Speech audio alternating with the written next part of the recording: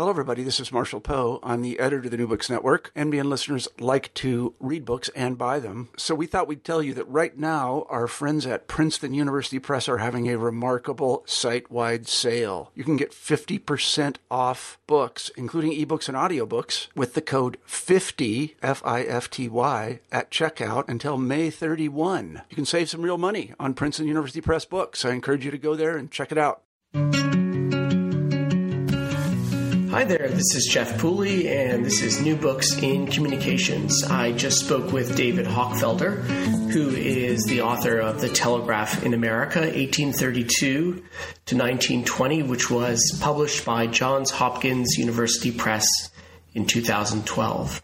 I had a really nice conversation with David, which I hope you'll enjoy. We're here today to talk to David Hochfelder, author of The Telegraph in America, 1832 to 1920. Welcome to New Books in Communication, David, and thank you so much for making the time to talk with me today. Thanks, Jeff. My pleasure. I appreciate the opportunity. Well, I really enjoyed the book. It looks at the Telegraph in a readable and remarkably concise way, given the many angles through which it views telegraphy, war and politics, the news, and financial capitalism. One of the unusual and refreshing things about the book is the way it mixes together talk about technological features, economic impacts, effects on social institutions, and even the psychology of the public. Each chapter advances what is more or less a self-contained argument from a different angle, the effect on the news in one chapter, or the fairly astounding influence on financial markets in another. It was an absolute pleasure to read, so thank you very much. Thank you. Thanks for your kind words. So can you say a little bit about your background? I wonder if you would describe yourself as an historian of technology, and if so, how did you get into the field? That's an interesting question. Yes, I would describe myself as a historian of technology. I think that technology has been one of the formative forces in shaping U.S. history over the past 2 centuries.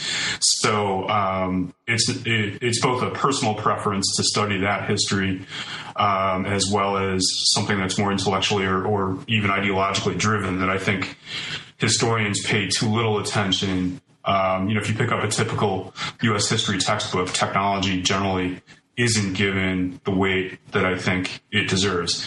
From a personal standpoint, I'm a former electrical engineer, so there's that. I have a master's degree in electrical engineering and about 4 years of professional work experience before I decided to go back to school for a PhD in history. So my personal background, I think, also, as well as the intellectual or ideological engagement, also factored into that decision to study the history of technology a bit more thoroughly.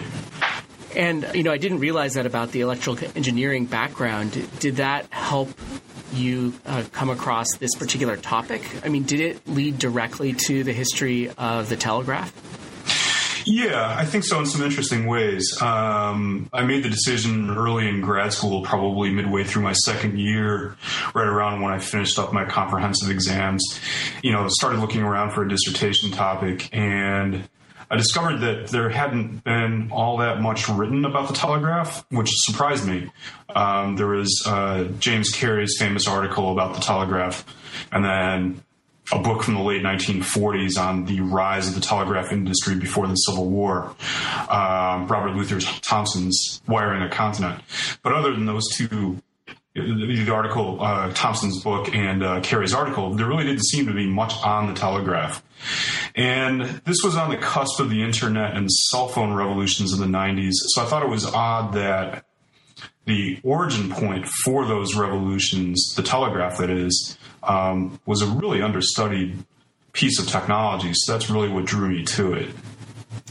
Great. And, in the case of working on a technology like the telegraph, in the history of technology, certainly, and also in communication studies, it's fashionable to dismiss what is often called technological determinism. And you address this pretty directly in your conclusion, but could you say something about that charge first, which you already alluded to a bit, and your own response? Sure.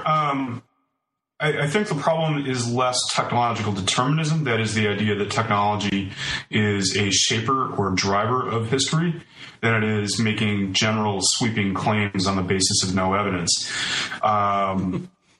So I think it's clear that there are many things that shape history, many large forces, and historians like to talk about the dichotomy or tension, maybe is a better way to put it, between investigating large social structures, kind of the Annals School or Emanuel Wallerstein's world systems analysis, looking at long-term trends and large-scale social structures versus trying to recapture the experiences of historical, or not historical figures, but of ordinary people. So the new social history in some ways. So historians often wrestle with what exactly we should be studying, whether it's large-scale social structures that persist over a long period, or whether our job should be to recapture lived experience. And in some ways that mirrors the debate in the history of technology between the determinists and the social constructivists. No one is really an out-and-out determinist in the sense that no one believes that technology is the only driving force or necessarily even the most important driving force that helps form these large-scale social structures and which shapes individual lived experience. But I think we need to take into account that technology is very significant, and more than that the particular attributes and characteristics, how technologies operate, also needs to be taken into account when evaluating their social effects. So I think that's where I come down on this.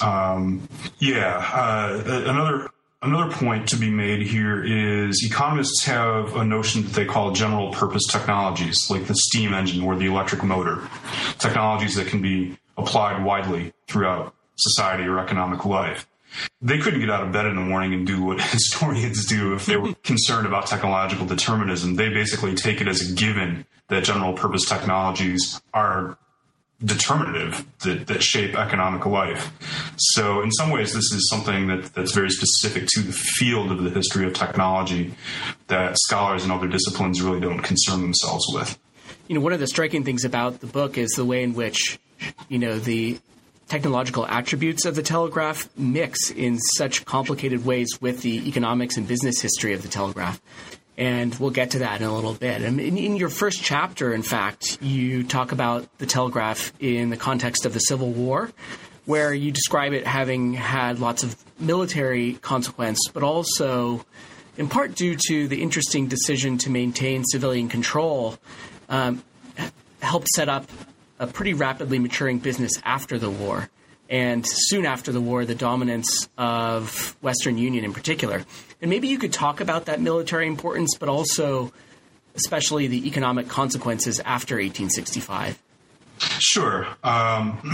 What struck me about the use of the telegraph during the Civil War, a couple things. You alluded to civilian control. I think that was extremely important given the nature of the Civil War and the temptation for military leaders to arrogate power to themselves. I'm thinking of McClellan, General McClellan in particular, who famously remarked that, I think in the summer of 1861, that he could become dictator if he so chose.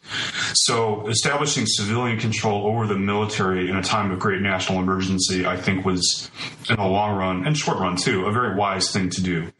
You don't want military commanders making policy for the government. You want the military to be subject to civilian oversight. And the telegraph really permitted that. Secretary of War Edwin Stanton ordered the telegraph wires taken out of McClellan's headquarters and run into his own War Department offices. And for anyone who's seen the movie Lincoln, there are several scenes where Lincoln is in the War Department telegraph office. So maintaining civilian control over the Army through the medium of the telegraph, I think, was a necessary and wise decision. The second issue related to that, the telegraph really was not integrated into the military command structures. So you had the Signal Corps, which used, flags and semaphores and other forms of signaling. And the Signal Corps tried to get control of the telegraph, arguing quite properly from the military standpoint that it's a form of signaling that should be under the Signal Corps' purview and control. So there was tension between the signal corps' functions on the battlefield and the telegraph not falling within their command and actually falling out totally outside of the military command structure. In later wars, the signal corps did control the telegraphs, the telephones, radio communications, all form of military communications, whether tactical, operational, or strategic. But I think during the Civil War, it was important to establish a parallel civilian command and control structure over this very important form of communication. How that relates to the business environment afterwards, Western Union became the nation's first industrial monopoly in 1866, largely as a result of the war. Effectively, what had happened is the dominant telegraph company before the war, the American Telegraph Company, had lines that ran from Canada to New Orleans along the eastern seaboard. And the Civil War obviously cut their lines in half.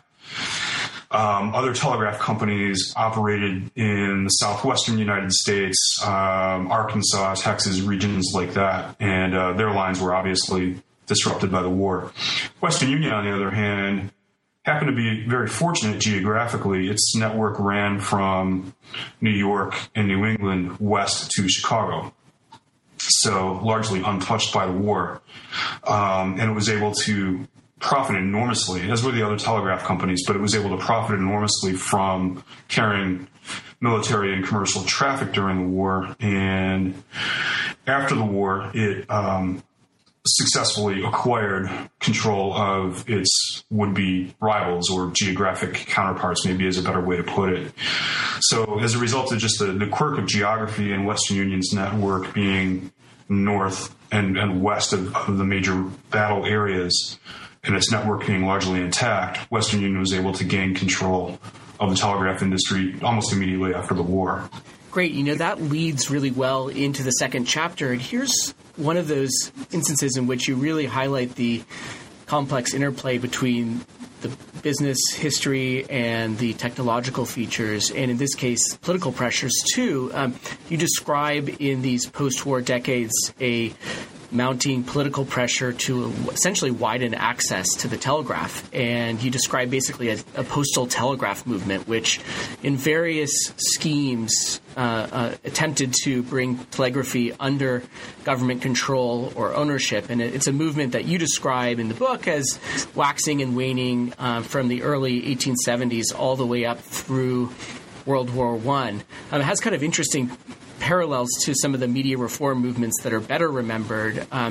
But what I wanted to ask you about was this interesting distinction that you make between information on the one hand and communication on the other, noting that Western Union's business model, driven in part by the technological features of the telegraph, was to transmit information for a couple of well-heeled clients, basically the business world and the press, rather than enable wide-scale communication that some argued for in contrast. So can you explain what you mean by that information communication contrast in the context of Western Union? Sure. The folks who wanted to nationalize the telegraph after Western Union established monopoly dominance of the industry wanted to essentially emulate the cheap postage movement of the 1840s and 50s, where postal rates dropped precipitously so that ordinary people could afford to send letters. Before the cheap postage movement, postage could be as much as 25 cents per sheet of letter sent over distances over, I believe, 500 miles. So it effectively was a business medium. The cheap postage reformers turned it into a social medium. And you had a similar phenomenon or a similar argument with regard to the telegraph, that the telegraph was very expensive and only businessmen and press agencies used it regularly. Ordinary people might send a telegram for emergencies like a death in the family. So reformers wanted to cheapen or lower the cost of telegraphing so that ordinary people could use it as a social medium, much like they had succeeded in doing with the postal system. Western Union responded by saying, well, the postal system is fine for everyday use. The telegraph is properly a business medium. It's not something that should lend itself or can lend itself readily to being a social medium. So what I argue in that chapter effectively is that most people did not encounter the telegraph as a communications medium, but more as an information medium. And the difference is ordinary people couldn't afford to send telegrams on a regular basis and use it to communicate. But most people encountered it because it was a medium for the transmission of information like stock and commodity prices or press dispatches. And just as a quick follow-up, there are certain technological features of the telegraph that I wasn't even aware of that made Western Union's position more explainable, at least. Yeah. Basically, the cost dynamics of it, what I call, or well, I don't call it that, but what economists would refer to as the marginal cost structure is very different from the postal system. So, for example, if it costs you, let's say, $1 to transport 100 letters in a mail bag, if you add another 100 letters to that same mail bag, it might cost you $1.10. So you're not doubling the cost while you're doubling the amount of letters that you're transporting. With the telegraph, on the other hand, the marginal cost structure is very different. If it costs you $1 to handle one telegram, it's probably going to cost you close to $2 to handle 2 telegrams, because a telegram monopolizes the wire for the time that it's being transmitted, and each telegram requires a sending and a receiving operator. So there's no real cost either with regard to the capital invested or the labor cost. There's no real advantage to running a volume business. Whereas with the postal system, there clearly is. You can transmit more letters more cheaply than transmitting fewer, at least at the margin. So that cost structure of the telegraph, I think the postal telegraph reformers who thought they could lower the price and entice more people to use it, I think they didn't understand that dynamic, that cost structure very well. And when Great Britain nationalized its telegraphs in 1870, it became clear within a decade or two that you couldn't operate a cheap, popular telegraph system without running a deficit. So I think the reformers didn't quite understand the cost structure and the economics of the medium. And that cost structure explanation ends up having an important role to play in the next chapter, which is particularly interesting. It has to do with the supposed effects of the telegraph on, let's say, written language in general in the United States. And you note that this was already a claim made in the early years of the telegraph that concision would be a new trait of American writing. And in part because of this limited use of the telegraph, the fact that it really was just the press and the business world that was sending these telegrams, that in fact this wide claim doesn't hold historical water. But you do argue that cableese, as it was sometimes called, did have a major impact on the news. And so, I know it's a lot of material, but if you could just say something about that impact on the news and, why you insist that it fell short of introducing the ideal of objectivity in journalism. Right. The language compression issue first. A lot of folks who looked at the telegraph, contemporaries in the 19th century, and also some scholars, including James Carey in his famous article about the telegraph, essentially say you get the telegraph and then 80 years later you get Ernest Hemingway or Emily Dickinson. And I didn't really find much direct evidence or any evidence really that directly makes that connection. There are other cultural phenomena going on that create a more realist or succinct literary style in the United States, ranging from, consider Lincoln's Gettysburg Address, which is a remarkable model of brevity and clarity, or Mark Twain's writing. So I don't think it's possible to attribute that to the telegraph. You could make a better case possibly for the typewriter creating a concise literary style, because when writing becomes mechanized, I think there might be an effect there. And you could actually study that effect if you wanted to by looking at, say, business correspondence before and after the typewriter. So that would yield a large body of evidence that you could actually make a suggestive connection from. But I didn't find that kind of evidence with regard to the telegraph affecting literary style, either in personal letters or in works of literature. The second issue with regard to objectivity, again, historians of journalism tend to equate telegraphic news gathering with the rise of the value of objectivity, or the norm of objectivity.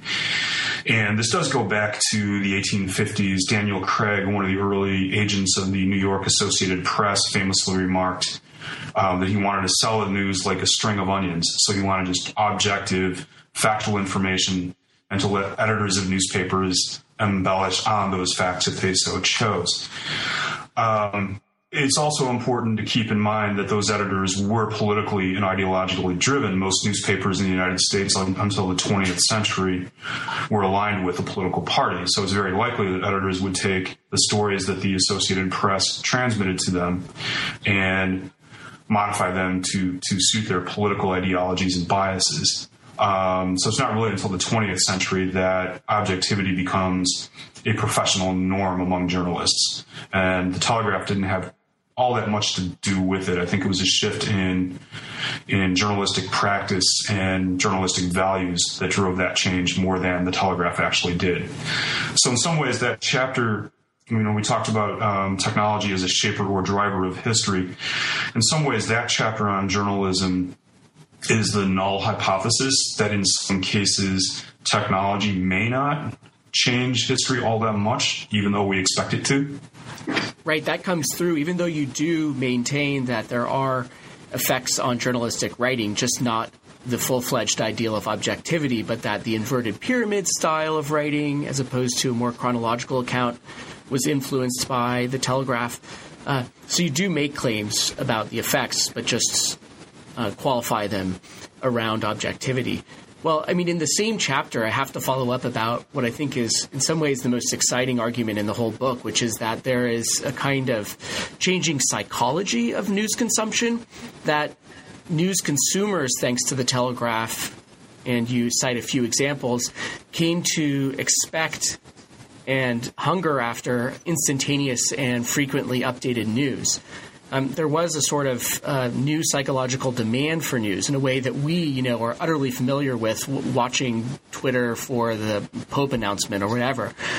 But many of us probably assume is sort of a natural and eternal. And what you describe is a kind of history of that news hunger.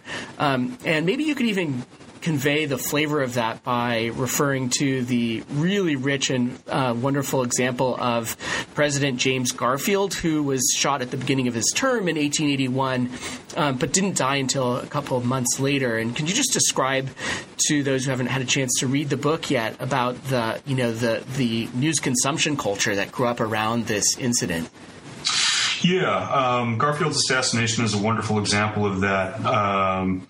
Basically, when he was at various points in his demise, which took, as you said, a couple months, people would gather in front of newspaper offices and also hotels. I found that hotels were important areas for information about Garfield's condition to get out into the wider community. So people would gather at bulletin boards that the telegraph companies or hotels would set up outside to receive frequent updates, in some cases every 15 minutes. And this practice actually goes back to the Battle of Bull Run in 1861, where we see this for the first time, that people gather outside of telegraph offices and newspaper offices wanting to get the most recent updates of a battle that's in progress. So this is a fairly new phenomenon, because before telegraphic journalism, people expected that they would have to wait a day or more to receive news from a distant place. So the idea that you could be in New York City and receive updates of a battle in progress was a pretty radical step forward. And I think the larger significance of this is historians need to pay more attention to the psychological dimensions of technological change. We've been very good about evaluating how, say, the telegraph affected financial markets or the telegraph affected the conduct of the Civil War. But we've been less thorough, or we understand far less, rather, about how people change their expectations, perceptions, and behaviors when new technologies become integrated into their lives. So I think that's a huge opportunity for further study, is to try and get inside people's heads a little more. I think that's equally as significant as a technology's effect upon larger social structures.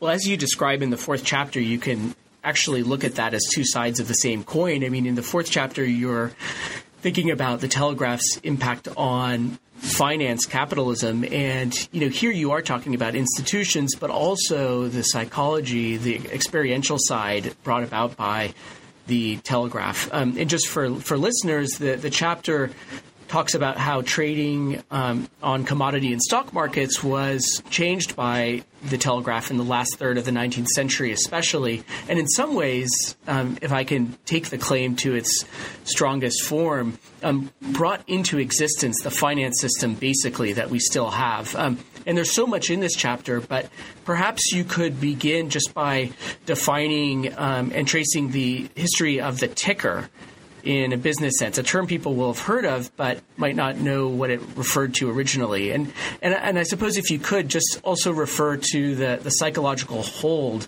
that it came to have on the trading public in just the way you're talking about. Sure. The ticker is a device that I consider very important in the history of the telegraph. The ticker is a device that allows you to monitor what's going on a stock or commodity exchange at a distance. It prints out, or today it would just display on a computer screen. But in the 19th century, it was a paper tape that printed out the stock transactions as they happened on the floor of an exchange. It's developed during the Civil War and right after the Civil War as an outgrowth of speculation in gold in New York. And after about 1870, it begins to become widely available and commercialized. Its effect on stock markets and commodity markets basically boiled down to this, that before the ticker, if you wanted to trade stocks, you had to go to the stock exchange and say on the floor of the New York Stock Exchange, and stocks would be auctioned off. The president or vice president of the exchange would say, I've got 100 shares of Erie Railroad stock. What am I bid for these shares? And then there would be an auction. And then whoever bid the highest for those shares would acquire them. So there wasn't continuous trading. So what the ticker allowed was for continuous trading on all stocks listed on a stock exchange. And it also liberated stock traders from having to be physically present. So you could be in your broker's office monitoring the stock market and placing your trades via the ticker and the telegraph network that supported it. So this really, I think, is a key moment in the development of finance capitalism. It's hard to imagine finance capitalism being as robust and important if people had to show up on the floor of the stock exchange to make financial transactions. It's a lot easier to see finance capitalism evolving into its modern form if people can trade continuously on stocks from any place where there's a telegraph connection and a ticker machine.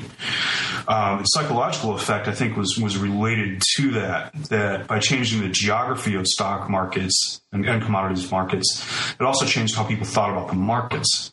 So instead of markets being markets that used information, the ticker made markets, the ticker transformed them into markets in information.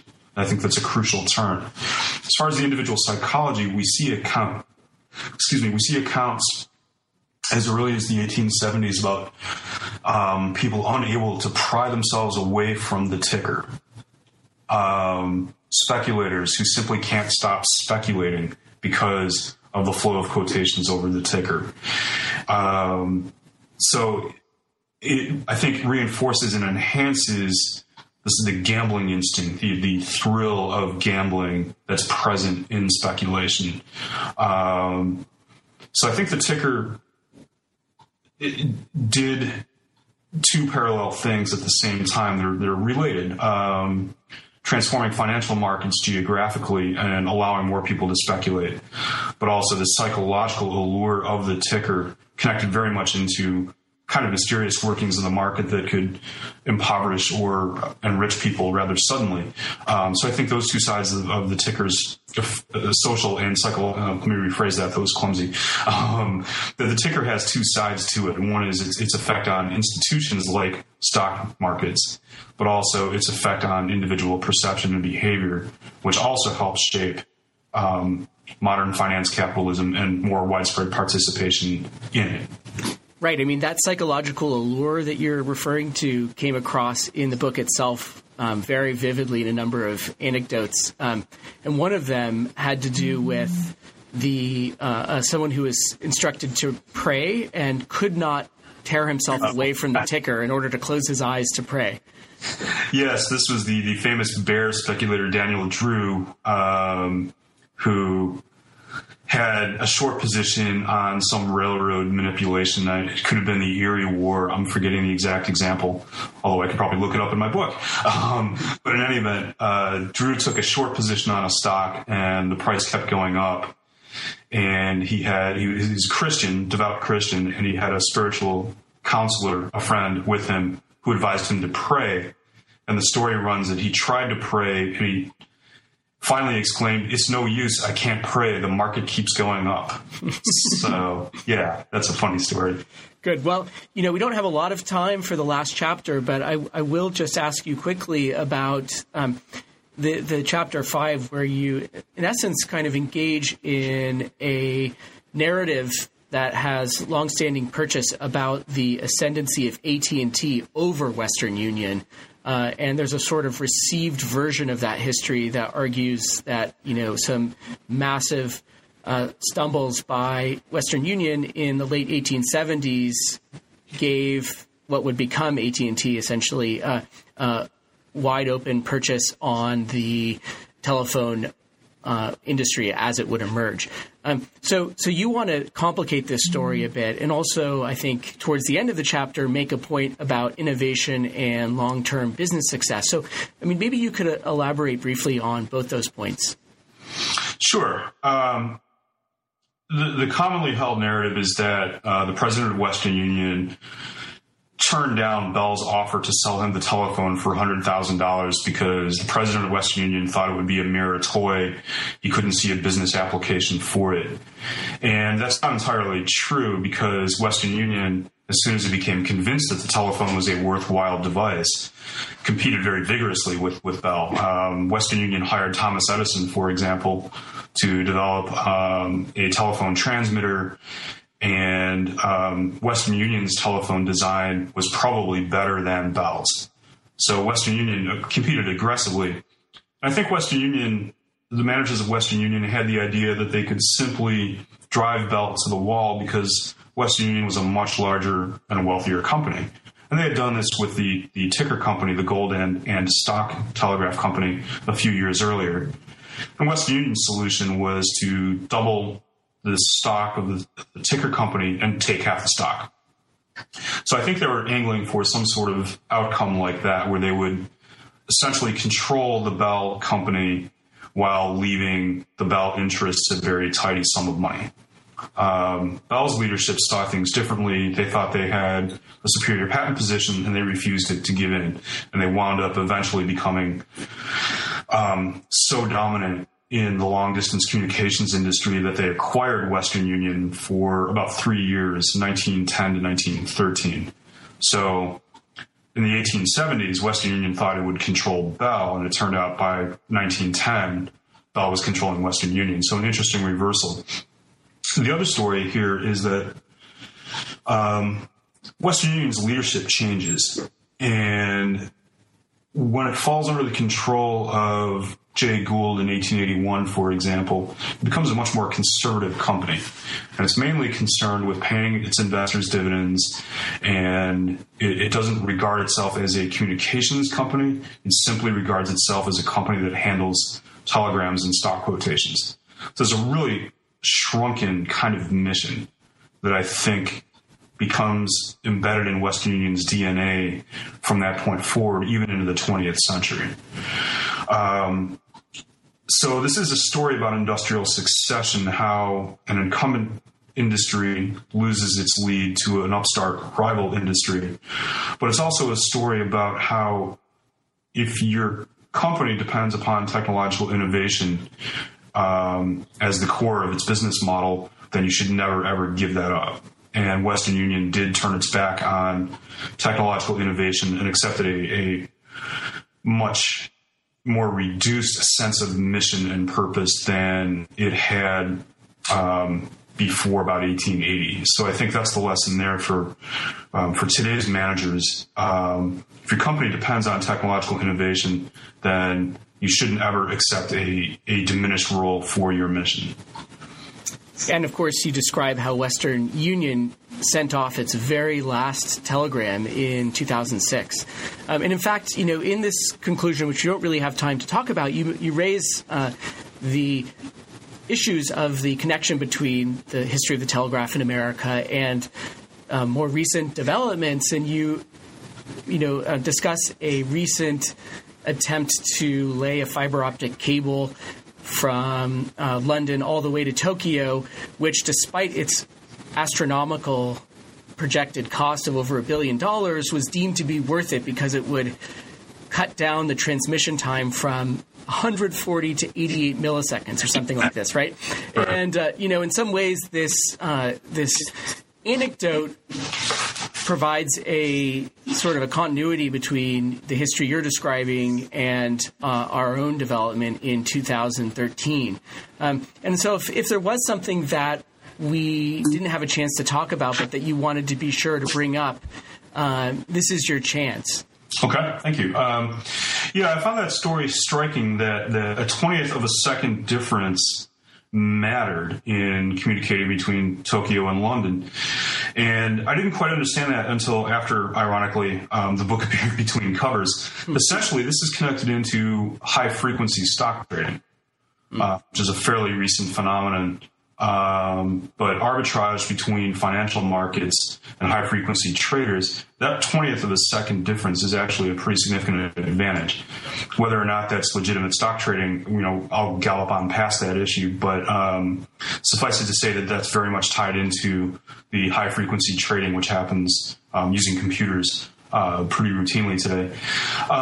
What I tried to do in wrapping up my history of the telegraph is to suggest that the telegraph as a medium might be dead, but the ways in which we communicate are very much part of its legacy. So, for example, the major advantage of the telegraph over the telephone, which Western Union's managers asserted throughout the 20th century, was that it left a written record. So they called it record communications as opposed to voice communications, which are ephemeral.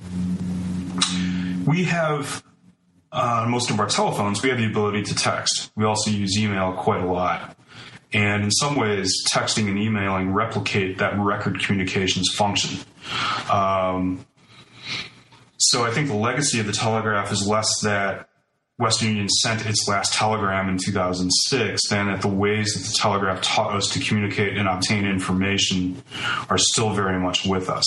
So every time we use a smartphone or Google to look something up in real, I think in very strong and clear ways, we are still partaking of the legacy of the telegraph, not just as a technology and a network, but that psychology that I've emphasized throughout the book, that we are habituated to expecting an answer to an email or a text very quickly. We are habituated to demanding instant recall of information over the internet. And I think we see the origin of that set of expectations in how people adapted their practices and expectations to the capabilities of the telegraph. So I think one purpose in researching and writing the book is to argue that the communications and information revolutions that the telegraph kicked off have not ended, and we're still experiencing their effects in pretty significant ways. Well, that point came across not just explicitly in the conclusion and in the conclusions of a couple of the chapters, but throughout the book there were all of these parallels that readers, are almost invited to make just by the fact of our experience as readers having such an obvious overlap with some of the early developments in the telegraph. And it really is just a wonderful book. I'm wondering, is there a project that you're working on now that's a follow-up to it or something related? Yeah, I've got 2 research projects going on. One is a history of thrift, which I'm just embarking on. And another one I'm co-authoring with my wife, who's also a historian, maybe of interest to your listeners as communications folks. We're looking at the radio propaganda war during World War II, and our research right now involves this circuit of POW messages that Access Radio, shortwave radio stations broadcast. So German and Japanese camp commandants, or radio broadcasters rather, would go to camps and record radio messages or short phonograph messages of POWs to their families, and then they would broadcast these on the air after propaganda news broadcasts. There was a whole culture in the United States of people who took to listening to these so that they could tell POW families about the fate of their loved ones. And this was a practice very much discouraged by the federal government. So there's these POW broadcasts wind up as fodder for the treason trials of some of these Americans who broadcast for Access Radio. So we're really looking at sort of the life cycle of one of these POW broadcasts from the prison camp where they were recorded to their transmission through the propaganda ministry over the air on shortwave radio stations to American listeners, who then kind of made a hobby of writing, hearing these and writing to the families. And what the families did with these messages, we've uncovered, for example, 3 or 4 family collections that the families have been sharing information with us. And then finally, the use of these messages as evidence during the treason trial of people like Axis Sally and other broadcasters for Germany. So that's a small bit of the project we're working on right now. We envision it as being a history and analysis of the propaganda war generally between the U.S. and Great Britain on the one hand, and Germany, especially, and to a lesser extent, Japan on the other. We know some German, but we're not going to be able to learn Japanese. So we get access to German, British, and American sources to do this project. Again, a very preliminary state, but it's an exciting, very interesting project. Yeah, it sounds fascinating, and also the very method of drawing a thread through these different facets of the history sounds like a great way to approach the history. So, yeah, thank you again, David. I really appreciate you taking the time with me, and congratulations again on a wonderful book. Thank you, Jefferson. I appreciate the opportunity. You've been listening to New Books in Communications. Thanks so much for joining us, and we'll see you next time.